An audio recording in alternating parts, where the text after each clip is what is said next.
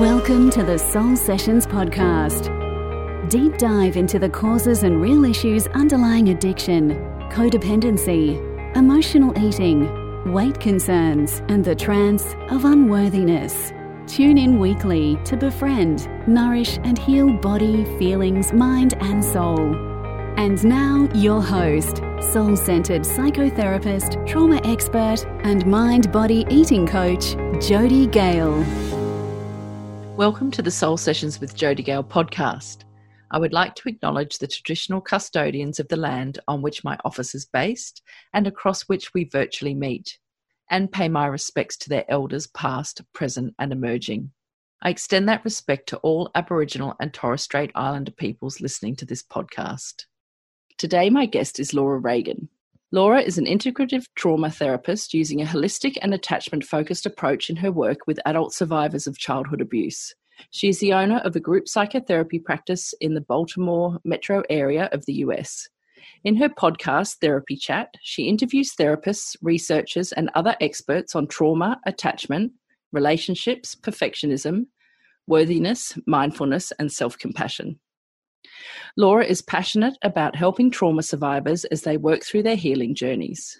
She uses her training and experience in working with hundreds of trauma survivors over 18 years, as well as her own personal knowledge of the powerful process of recovering from traumatic experiences to walk alongside her clients. Welcome, Laura. Thank you, Jody. I'm so happy to be here. Oh, me too. We were just talking beforehand that we've known each other for about 10 years now online as online colleagues. So it's good to finally talk in person. Yeah, 10 years, but I think you're right. Wow. Would you share with our listeners a little bit about yourself and what led you to this work? Sure. Well, as you mentioned in my bio, I'm a trauma therapist, and I started out working before I even went to grad school in a sexual assault crisis center. In fact, I was a volunteer, and that's where I started out in 2002. And to become a volunteer, I had to go through a 40-hour training that involved learning all about how we are impacted by trauma and how sexual violence is a traumatic experience. And that I think the thing that was the most significant for me in that experience was learning that experiencing trauma in childhood, whether it's sexual trauma or physical or emotional trauma, is a wound that continues to impact people through adulthood. So we were working with many people who were in their 50s, 60s, and 70s and had experienced childhood sexual abuse and never told anyone. And they were still living with the impact of that traumatic experience years later. Wow. I mean, I was fortunate in a way that at that time in 2002, it wasn't as common for people to understand about trauma as it is now. And although there's still not enough awareness about it, in my opinion, but, it's growing and I'm grateful for that. But realizing that made me rethink, a lot of things about the way I viewed the world, which was, whatever you go through when you're younger, you just forget about it and then just put it behind you and move on. And when really those experiences continue to impact us over the lifespan in our relationships and our self-concept, how we feel about ourselves and our bodies. So it was pretty profound for me. And over the years, I've begun to really get more in tune with the truth that I have experienced childhood trauma myself. I didn't identify as having experienced any childhood trauma, but now I realize that, yes, I'm impacted by trauma too, just like most people. So I kind of came to understand why I'm so deeply passionate about this work. And as I've really walked through my own healing journey, it's been inspiring to realize how much of a difference it can make in one's life to heal those traumatic experiences, heal from those traumatic experiences, and live a life that's so much richer than you would have thought was even possible. When I went to grad school, they would talk about trauma, but they didn't really explain it. And they didn't really help you understand how it impacts people. I mean, I was fortunate in one class. I remember I learned about the Adverse Childhood Experiences Study. Yep. And I was like, I knew it. There it is. There's the proof. It does affect you over the lifespan. And here's why it matters. It's not just the impact on each individual person, which is it really is so deeply important, but it impacts us across our entire culture and our world. Yeah. And why did you end up working in sexual abuse? Was that by choice? I know when I did my training, we were kind of just placed somewhere and it was a bit of a potluck. But did you choose to work there or? Not consciously, but but when I was still working on my undergrad, I had gone back to school. So I had been in school, didn't really know what I wanted to do, and I wanted to be a therapist, but I didn't know what it was called. So I just sort of was like meandering through college, not knowing what to do. Ended up meeting my husband. We got married. I stopped going to school. We had children, and then I wanted to go back to it. In fact, I was working in a law firm as a paralegal. Oh, wow. Yeah, it was something that I had a family member who was an attorney, so I was able to learn the ropes through helping her out. And then I went and worked in a different firm, and we did a lot of criminal defense. And I would wonder why people would do the things they would do. And they would be in crisis because they had a legal problem, and we would help them get through the legal issue, but we didn't help their underlying problem that caused them to do whatever they did, whether it was having stolen something or having a substance addiction or having gotten into a fight and hurt someone, or even other types of violence. I was always like, but why do people do these things? Why? And so I was like, you know what, I want to go back to school and figure out why. And then I'm going to be a therapist and help people who've been through these, things that make them do that, whatever it is, which I didn't know what it was at the time. But then, I went back and got my undergrad in sociology, and I wanted to get some experience before applying for grad school. So while I was in undergrad, I found this volunteer opportunity with the local YWCA. I didn't even know it was their sexual assault program. I knew about domestic violence, and when I saw that they wanted volunteers, I thought it was probably related to their domestic violence program, but it turned out it was their sexual assault program. And at first I was like, ooh, I don't know, that seems kind of intense. Once I did that 40-hour training, I was like, all right, I'm doing this, and I wanted to get out there and do it. And I ended up working there after volunteering for 1.5 years. I worked there for almost 4 years before we moved out of state and moved to the state I live in now, Maryland. And I was working here in Maryland in a different YWCA sexual assault crisis center, then went back, got my master's, and I just tried to make my social work education be focused in trauma, even though my program wasn't focused in trauma. It's like every research paper I did, I just did it on trauma and child juvenile offenders and whatever the subject was, I was focusing it on trauma. Kind of like me, I brought all of mine back to eating issues, which underlying was trauma also. So we've started to talk a little bit about, you've mentioned sexual assault a few times, and so the topic today is sexual abuse. So I guess I just want to clarify, and I didn't ask you this in advance, but would you talk about what sexual abuse is, and is that different from sexual assault? I guess just to clarify those two terms. Yeah. Sexual abuse is usually referring to childhood sexual abuse, which is when a child is sexually abused by usually someone who has more power than them, someone who's older. It's usually not by a peer. The sexual abuse definition kind of refers to that power imbalance where the person who is older or has more power is exploiting that to use sex as a way to, or sex or touching, or it may be intercourse or it may not, but it's abusive because of the power imbalance, where sexual assault is also an abusive act, but it's more of a general term that refers to any unwanted sexual touching, including intercourse, and it doesn't have to have a power imbalance. I mean, it is about power and control, but it doesn't have to be that the person is older. They could even be younger. Yep. You touched a little bit there around what sexual abuse is. Can you just expand on that a little bit? Because what happens is I have had a lot of clients over the last 20 years who maybe there hasn't been intercourse and they don't realize that it was sexual abuse sometimes. So what does it look like, sexual abuse? That's a great question. Yeah.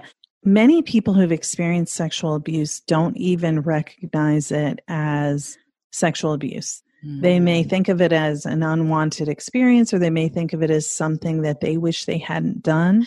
But the typical scenario of sexual abuse, and I'll just say before I say this is obviously a very sensitive topic. And for anyone who is listening, take care while you hear my words, because I'm talking about it, which I talk about it all the time, all day long, but it may bring up feelings for anyone who's listening to be hearing about this. Some common situation where sexual abuse can occur is, everyone's heard about, for example, clergy sexual abuse, children who are abused within a church setting, or also at school, if a teacher does any touching to a child that's inappropriate of a sexual manner. I mean, not hitting, obviously, that's physical abuse. Within a family, when a parent or an older sibling or other relative like an uncle or cousin does anything sexual to a child, even though the child may think that there was no violence involved, there were no threats, it's often something like the person is giving the child attention or persuading them to participate in these acts that they don't understand, and they may not be developmentally mature enough to really grasp what it all is. The perpetrator is kind of grooming the child. They're pushing the child's boundaries to where the child begins to feel comfortable doing things that, they don't really feel comfortable deep inside. They're sort of like misled. They trust the person, and the person is exploiting that trust by getting them to participate in sexual acts that the child wouldn't be involved in if the person hadn't, kind of convinced them to do it, whether it's verbally or through gifts or through opportunity. There's a lot of different ways it can happen. Yeah. Would you say a little bit more about what that might look like? So you've already started to touch on that. So through gifts, what does grooming look like? Well, it's a very common scenario in sexually abusive situations is that there's a child who, for some reason, may not be getting everything they need from their family. Whether some common scenarios are like, let's say if a father has alcoholism and the mother is very overwhelmed trying to deal with everything in the family, and this child is just kind of like forgotten in a way. They're just, not intentionally being ignored. The needs they have, just, they're kind of like suppressing their own needs so that they won't cause any more trouble for their very burdened mom. And then somebody else comes along who's a family friend, a neighbor, and seems to take an interest in, hey, I'm going to take Johnny bowling. So, I know you guys have a lot going on at home. So I'm going to take Johnny and we're going to go bowling. And, and the mother's like, good, Johnny can get out and have some fun, just kind of forget about everything that's going on at home. And then, that person who is taking Johnny bowling, and Johnny's like, yay, I get to go bowling. I'm so stressed. I've got this really tough stuff going on at home. I'm so worried about my parents, but I can just forget about that and go bowling. And then maybe they take them bowling and everything's fine, bring them back home. Johnny had a great time. And the parents are like, oh, thank goodness, somebody's taking an interest in Johnny, helping him out. He's got an adult who can be a mentor for him. And then say 5 times they go bowling and there's no problem. And then like the 6th time they go bowling, and after bowling, the so-called, family friend or friendly neighbor says, hey, Johnny, like, I want to show you something. This is really special. It's just for us. And Johnny doesn't really want to do it, but he likes going bowling. He likes the attention from this person. And he there are certain needs that he has that aren't getting met at home, emotional needs. And so he likes this person and he wants to make them happy. And they're telling him, this isn't really a big deal, or it's something very special between us. And so the child, what they really have to do is they kind of sort of leave their body. They really kind of dissociate and disconnect from what's actually happening And then, you know, what it looks like is they just are going along with what's happening, and the person is using the child to meet their own needs for power and control through sexual methods. And, you know, then they take the child back home, and Johnny goes home, and mom's so preoccupied with all the problems dad's having, she doesn't really pick up on anything being different. And Johnny just goes and kind of says, "Oh, that was kind of weird. I don't know what that was, but I really like him. He's very nice. And I'm just going to kind of forget that happened, try to forget about it." So next time when the neighbor or family friend says, "Hey, let's go bowling," Johnny may not really want to, but he's like, still does want to get out of the house, and he needs to have some fun, all these problems.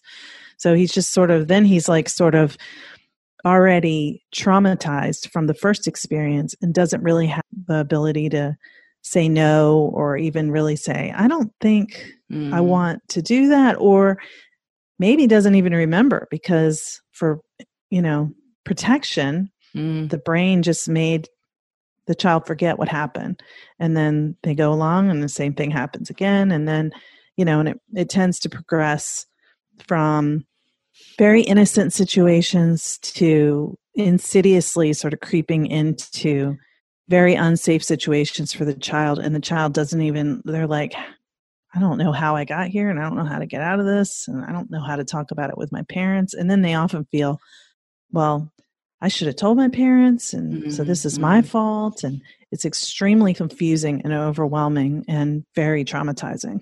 I guess at that age, children don't really obviously know these terms, but there's a lot of shame and guilt and all sorts of things going on, isn't there? Absolutely. Which stops them from being able, they don't know it's shame at that age. But yes, who typically, so, you know, we're talking about neighbours and, you know, I mean, over the years I've heard of coaches and typically people known typically, isn't it, for sexual abuse in childhood? Definitely. It's very commonly, more often than not, you know, we teach our kids don't talk to strangers, but it's usually not strangers who do this. And that, again, is very confusing for kids, because I shouldn't have to fear my teacher. I know my teacher. She's nice to me. She gives me candy or whatever. And then, you know, the teacher says, "Hey, do you want to be my special messenger and take this note to the next classroom?" And, you know, like teacher's pet kind of thing. And then that gives the teacher an opportunity to abuse the child. And the children wouldn't know. They trust, they're innocent. They wouldn't know that someone who should be safe would do something that would be harmful for them. Yeah. And yes, I was going to ask you about, does this happen in some kinds of families more than others? And what I'm hearing you say is that there is already a trauma history going on in that family alongside or prior to this happening, where, and I think you said the child for attention, and I guess I just want to say to people listening that I think that word attention can have some negative sort of connotations, but children are desperate, and it's the same with eating disorders. We often see people say they're not about attention. From my perspective, somewhere this child has not been seen and heard. And this is a way of getting some kind of someone see me, someone hear me, someone take notice of me. And what I'm hearing from what you're saying is that children who fall prey to grooming are potentially along this line where there's something lacking at home like that in terms of their needs being met properly. Yeah, I would say I wouldn't necessarily say that it's more likely to happen in one family or another, but I think where the difference is that when, like I use the example of mom being preoccupied, where there is a situation where the family is overwhelmed for whatever reason, whether it's, you know, mom has a chronic illness and she's sick, and so dad's really focused on trying to do everything for the family and take care of her. When there's like a vulnerability within the family, adult abusers are very likely to try to take advantage of that. Yeah. So they do seek out families where the parents are likely, because, you know, if your family's doing fine and you're really well connected in the community and a different family member is suddenly like, "I want to take an interest in your child and get them out of the house and take them bowling," you would be like, "Well, why don't we all go?" You know? But if you're so overwhelmed and preoccupied that you can't really meet your kids' emotional needs, and there is someone who sees an opportunity to get in there and take advantage of your vulnerability and the child's need for that extra attention, that gives them a perfect opening. But on the other hand, in a family where there is not that sense of overwhelm, the opportunity could still present itself and it could still happen, unfortunately, because it's a very common problem. It's a very common experience that children are being sexually abused, sadly. Do you know what the rate of abuse is? Yeah, I do have some statistics, at least in the U.S., but I just want to say real quick about that, though.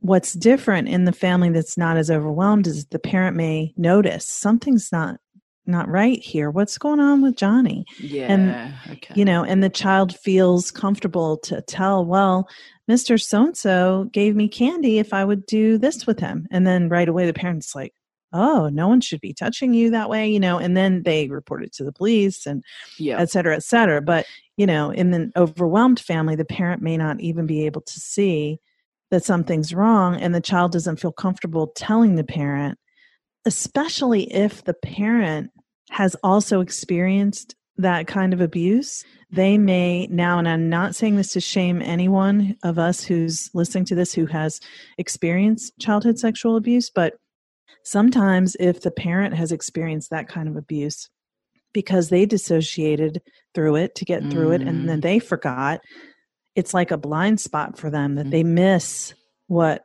a parent who's not as dissociative would see. Hey, something's wrong with my child. What is it, But it's not the perpetrator is the one who's to blame. It's not the parents. It's not the family.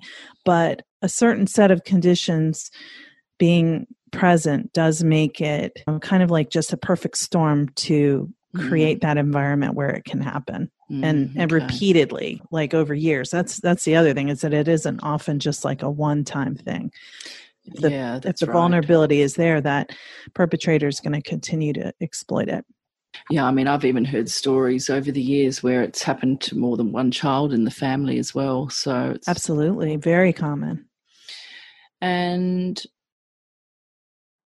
working with people with eating issues, I would say over 50% of my client base over the last 20 years have had sexual abuse of some kind. I'm not sure what the actual statistics are there, but that's just from my experience. And one of the concerns that comes up a lot is that when the child is abused, and this is also from colleagues and friends who have had abuse in childhood, the way the disclosure of the abuse has been handled by family members, from my experience, can also be traumatizing. So, for example, I've had people say that the parents have sort of said, if you would have told us, we could have done something about it. And, there's cases where the child is not believed by parents in some situations. Obviously, the mother might, or father, depending, might stay in relationship with the abuser. It could be the child's father or an uncle or a grandfather. So I guess I've got two questions. What impact does this there's two. What impact does the abuse have on a child? And what impact does, when the disclosure hasn't been handled in an optimal way, what impact does that have on a child? Well, I will say that the abuse itself can be very impactful. It's a traumatizing experience. And because it usually involves someone the child trusts, there's like an attachment wound or injury there, in that this is someone who should be safe and instead they're harming me. So it doesn't have to be like a primary attachment figure like a parent to have that impact, because children, their sense of the world is I'm small and the adults in this world should be safe. That's how they come into the world. They're defenseless and they depend on adults to keep them safe. And so when someone betrays that trust, harms them in that way, even if they don't consciously know it to be harmful when it happens and afterwards, because of the dissociation, because you sort of disconnect from what's happening. So you don't really feel the impact, but subconsciously or unconsciously, it's still there. So that child would be likely to have body image issues, eating issues, relationship problems, substance abuse problems, self-loathing, a lot of internalizing or externalizing behaviors. So either the internalizing behaviors like eating disorders, self-loathing, low self-esteem, confidence issues, mood swings, things like that, or the externalizing things where they're violent towards others. They may be hypersexual, so then they're more sexually promiscuous than they might have been if that had never happened. And I'm not judging, people's decisions about what they do sexually, but when it's a situation where you're having sex with people, you don't even necessarily want to have sex with them, but you're just doing it almost like compulsively, that can be an impact of sexual abuse. And when they tell their parent and they're not believed or they're blamed, that's extremely detrimental. I mean, that's when I see people who have multiple suicide attempts, persistent eating disorders over decades and decades, that no amount of treatment is helping them to recover. Just, more extreme, more acute crisis, continuous crisis. But a lot of it also depends on the age when it happens. Other attachment relationships they may have that could be healthy can help offset the harm. So it's not ever black and white, but I think the stronger the attachment relationships they had, if they had safe attachment relationships in childhood, it can lead them to be more like a very high achieving person who secretly has low self-esteem versus someone who never really gets out of the gate because they just keep having to go back to the hospital or, their substance addiction or different unhealthy relationships just keep holding them back from really flying the way that they would have. So more sort of self-sabotaging and self-destructive behaviors rather than, the other side goes to perfectionism and high achieving and I mean, the impact is extremely significant. And I would say that trauma in general, but sexual violence is really a common problem in people who seek therapy, even if they don't identify as having experienced it, even if they don't really consciously know that something they went through was sexually traumatic. I'm just thinking too about when this has happened from someone, just say by a father, and obviously the child has had maybe who knows what the attachment's been like, but I've certainly seen over the years these girls feeling very, very confused about having loving feelings for someone, but then also having this trauma alongside that, and they're obviously riddled with guilt and shame. What would you say to someone like this in terms of if this has happened to them?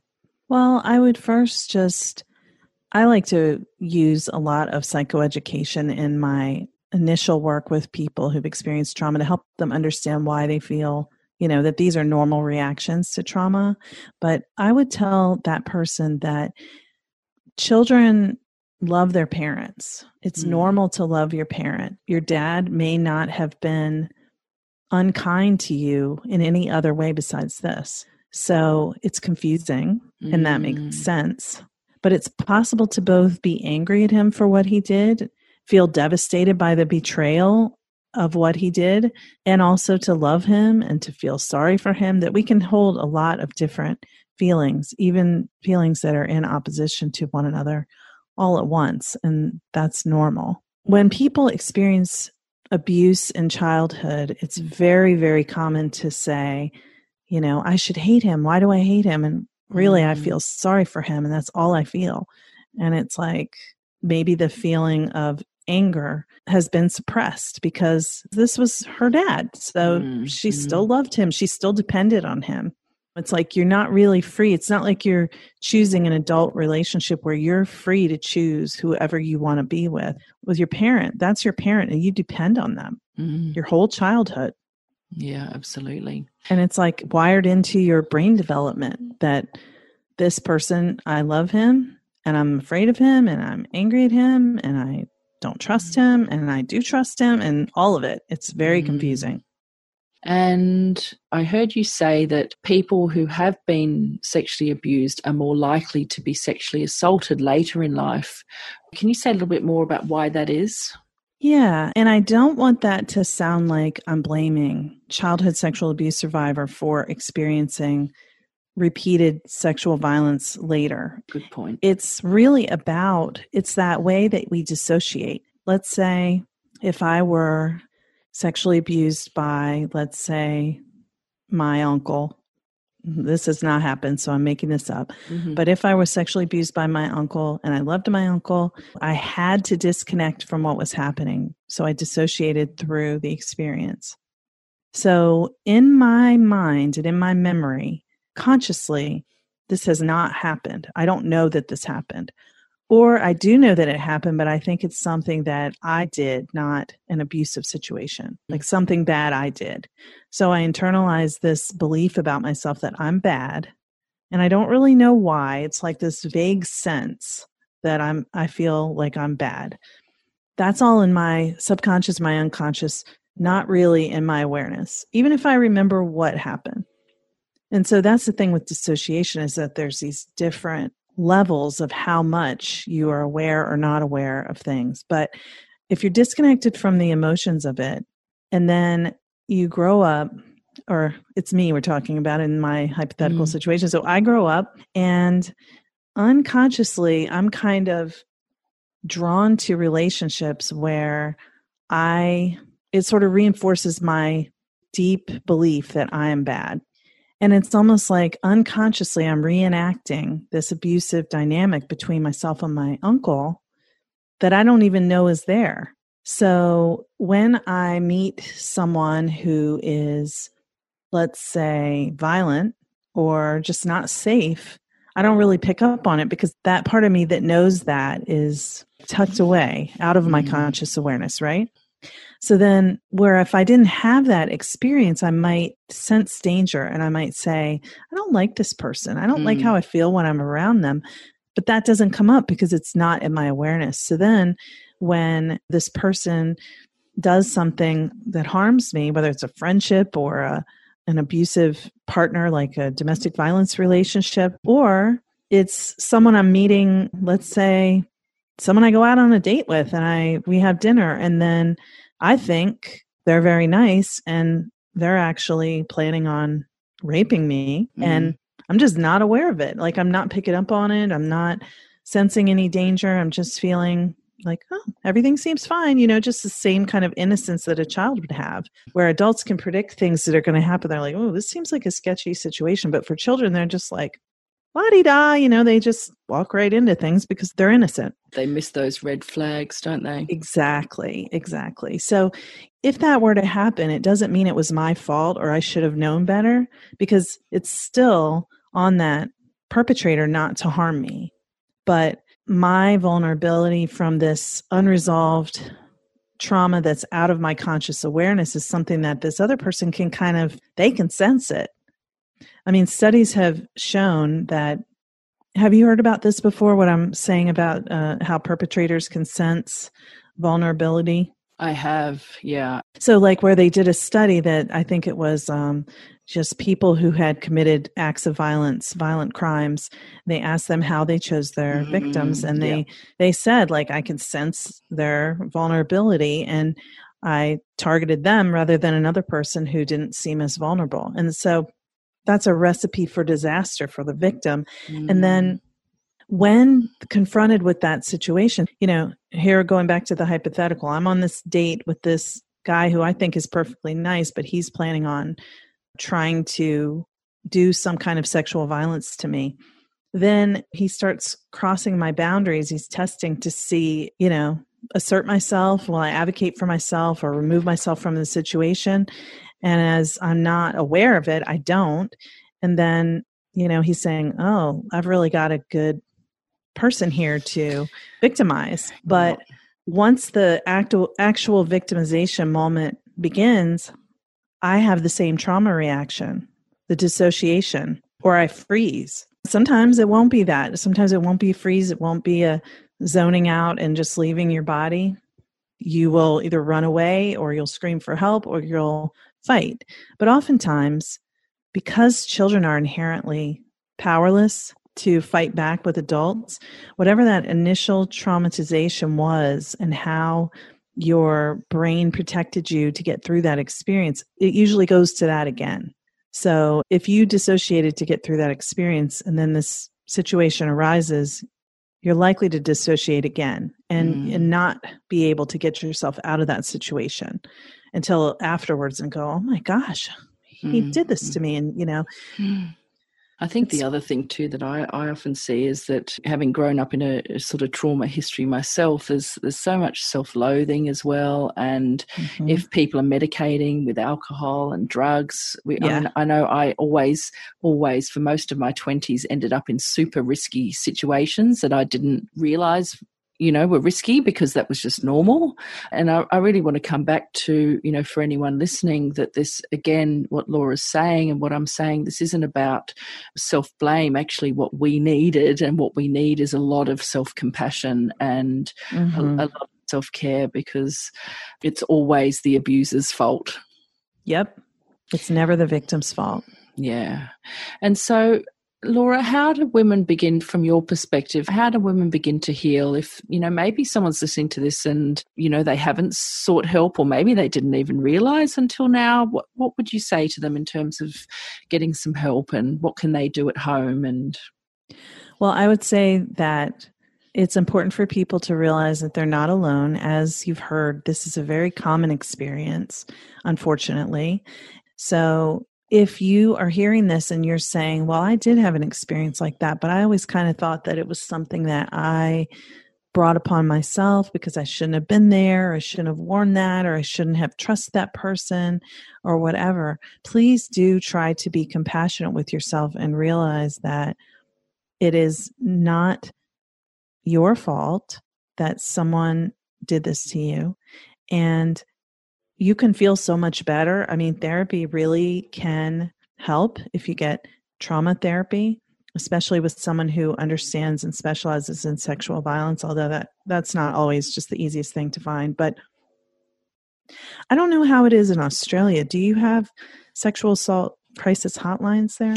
We do. We have a very, they've changed name now. They were Rape Crisis. So that's a national line, and where people can get free counselling. And I think they can get a substantial amount of counselling through them. I think they might be called Sexual Assault and something Australia now. But if you type in Rape Crisis in Australia, they'll definitely come up. Yeah, so free hotlines where you can talk to someone and just sort of sort through it. And it doesn't mean necessarily telling your story from the beginning to end, which is another thing that people often think is going to happen if they go to therapy, that they're going to have to tell what happened from beginning to end. And that's not the norm. You should be able to go and say, something happened to me, it was traumatic, and not have to go into detail. And the therapist should still be able to help you. And you can share as much or as little as you want.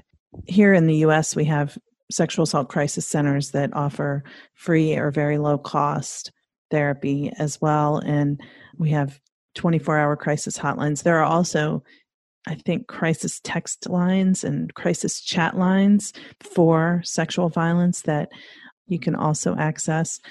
Just to be clear, that people who have had sexual abuse or sexual assault can call, I think in Australia that's definitely the case for Rape Crisis. So, regardless of what age you were or what happened, I think you can use all of these lines. So is that the same in the US or? Correct. Yeah, it is. Yeah. One common fear that people have when they think about getting therapy for sexual violence is the therapist or counselor going to call the police or report to protective services because I may not be ready to, have everyone know that this happened yet. So it's always okay to ask. There's something that happened to me that I would like to talk about, but I want to know, what's the privacy on this? Where's the confidentiality? Where are the limits? So I think that knowledge is power, and you have control over who you share your story with. So it's really helpful to find out. Let's say if I tell the counselor, when I was younger, my next door neighbor sexually abused me. Are they going to be calling the police or call protective services to report that? It's different everywhere. even in the US, from state to state, the rules are different about what has to be reported to protective services or the police. So, as much as possible, you want to have agency over your own experience and who knows about it and when. So, oftentimes when we realize that we've experienced some kind of sexual violence in the past, there's like an urge to tell the story and tell whoever will listen, or to confront the perpetrator. And I would say, I don't suggest doing that because, first of all, confronting the perpetrator, usually the victim who wants to confront the perpetrator, they're hoping that the person will admit what they did and apologize, which almost never happens. Not in that initial confrontation anyway. And then that's re-traumatizing because then you're saying, hey, you did this to me. And they're like, you're lying. That can send you to a spiral. So it's very important to find someone you trust who you know will honor your wishes about confidentiality. So even if it's not a therapist, if you have a trusted friend who you know has some wisdom, maybe they've been through something like this and they've gone through therapy, and you feel like they can hold this and just help you sort through, what do you want to do next? That could be a good start. Yeah. And I know the book, The Courage to Heal, used to be the kind of go-to book for these kind of concerns. Is that still a popular book, or is there something more updated than that? Or Well, that's still the only book I know of that is as comprehensive as it is. But I will say that is a very hard book to read. It is. It has a lot of firsthand accounts of people's experiences of being sexually abused. And it can be, for some people, it can be re-traumatizing to read all these different experiences of other people when you're already very overwhelmed with your own pain from your experience. So I'm not saying it's not a good book, but it has to be the right moment. I'm just thinking too, because that's quite old now, isn't it? So it's probably not as trauma-informed as what it could be. Yeah. When I think about books, people are always saying, what's a great book for someone who's experienced sexual violence? And it's like, ooh, that's a tough one, because it's something that it's a relational experience, and to try to heal by reading a book is kind of a solo experience. So it can be hard, but I will say there is a woman who teaches yoga for survivors of sexual violence course online. Her name is Zabi. I cannot remember. I think it's Transcending Sexual Violence Through Yoga is the name of her, Sounds group. Great. Yeah, I'll send you the details on that so you could include it in the show notes. I think that is something that could be very healing, and it's not that expensive. And I think, I'm not even sure, but she may have discounts, but I recall it's not that expensive. I guess what's nice about that too, it will likely be healing that split from the body that people have had when they've been traumatized in this way. Absolutely. Exactly. And I know that the course has meditations, and it's not just like learning. Obviously, it's very somatic too, being a yoga course. And there's also another woman, a friend, someone who's been on my podcast, Natita Gassel is her name. She also does yoga for sexual violence. She has a course. I think both of these are really good resources. And as we know, trauma is held in the body, and yoga that is specifically for that can be, I think, pretty helpful. Yeah, I'm going to put in there too around, is it Kristen Neff or Kirsten Neff? Kristen Neff. Self-compassion. Yeah, that's sort of really coming to mind for me. And I'll tell you what it is, it's your tone of voice, Laura. It's so compassionate. I was thinking, oh my God, that's so soothing. Yeah, I'm thinking her website's a really great resource too. And obviously she's got a book as well. And I think there's even some free meditations and things like that on there as well. So definitely. I mean, there are so many resources out there, thankfully, but it's just like knowing how to find them. But self-compassion is a huge one. Using yoga to heal trauma is very valuable. And really, I think even though the experience of sexual abuse trauma is very specific, there are a lot of good books on there about healing trauma. And one is Gretchen Schmelzer's book.